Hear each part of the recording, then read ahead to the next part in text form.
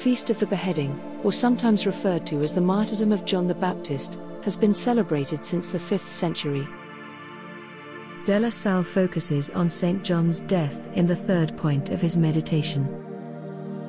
The first 2 points resemble the reflections he makes in the meditation he wrote for the Feast of the Nativity of St. John. These days we celebrate this feast every August 29th. Brother Stanley is doing the reflective reading of the meditation for us today.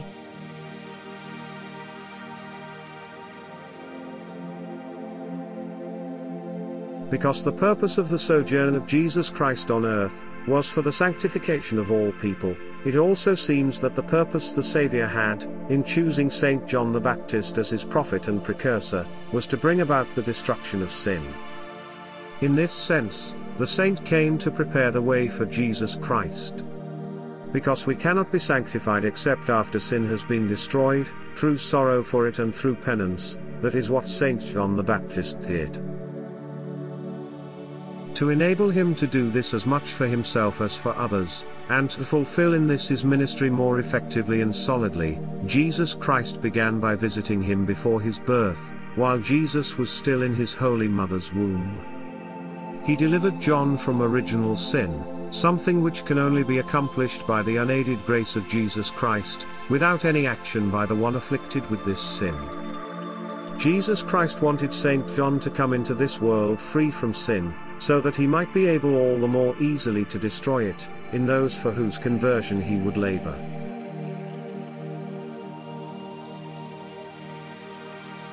Although you have not come into this world exempt from sin like St. John, at least you ought to have made it a point to be free of it since your spiritual birth and your consecration to God.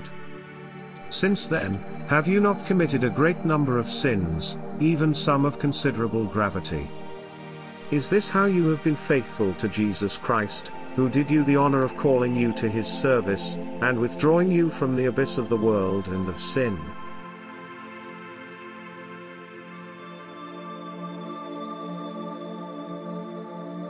St. John, strengthened by the grace he had received from Jesus Christ, while still in the womb of his Holy Mother, seems to have lived for no other purpose than to destroy sin. From his childhood, he took all possible precautions not to fall into sin. While still very young, as the Church sings in his honor, he withdrew to the desert, to put himself in a state not to commit the least sin.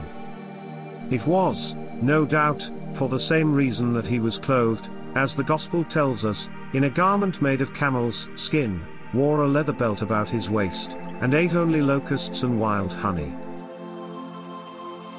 This is a great way to destroy sin in ourselves, living a poor and penitent life, and avoiding all contact with people, as this saint did during all the time he lived.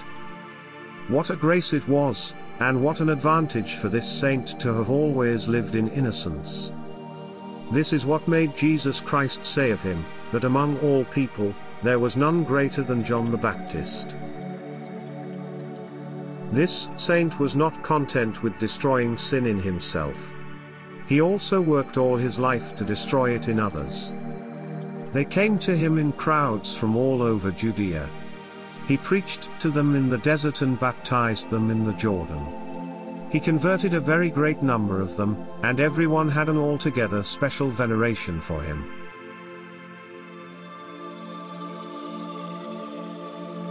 Pay attention to St. John's manner of life, and to his zeal.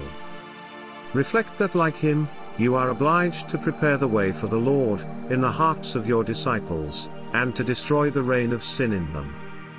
To obtain this grace from God, which requires great purity of heart, avoid the least sins, and for this purpose, make use of the same means he did, seclusion from the world, and a poor and penitent life.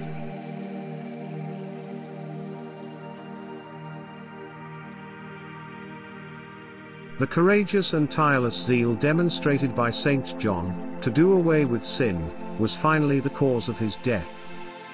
Herod, the Tetrarch of Galilee, having taken the wife of his brother Philip, and having committed many other crimes, St. John reproached him forcefully, which is why Herod had him arrested and put in prison. Yet he did not dare put him to death, because the people regarded this saint as a prophet, and Herod considered him to be a saint, and had much respect for him.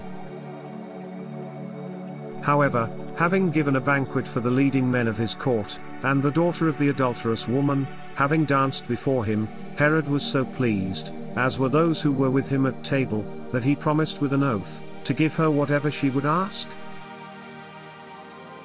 Her mother at once advised her to ask the king for the head of John the Baptist, which he agreed to do on the spot, although regretfully, only because of the oath he had taken, and out of consideration for those whom he had invited.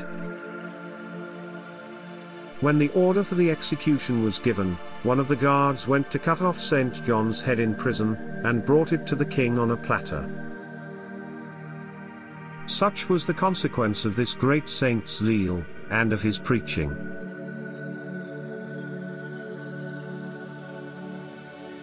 Is this the reward you hope for in your work?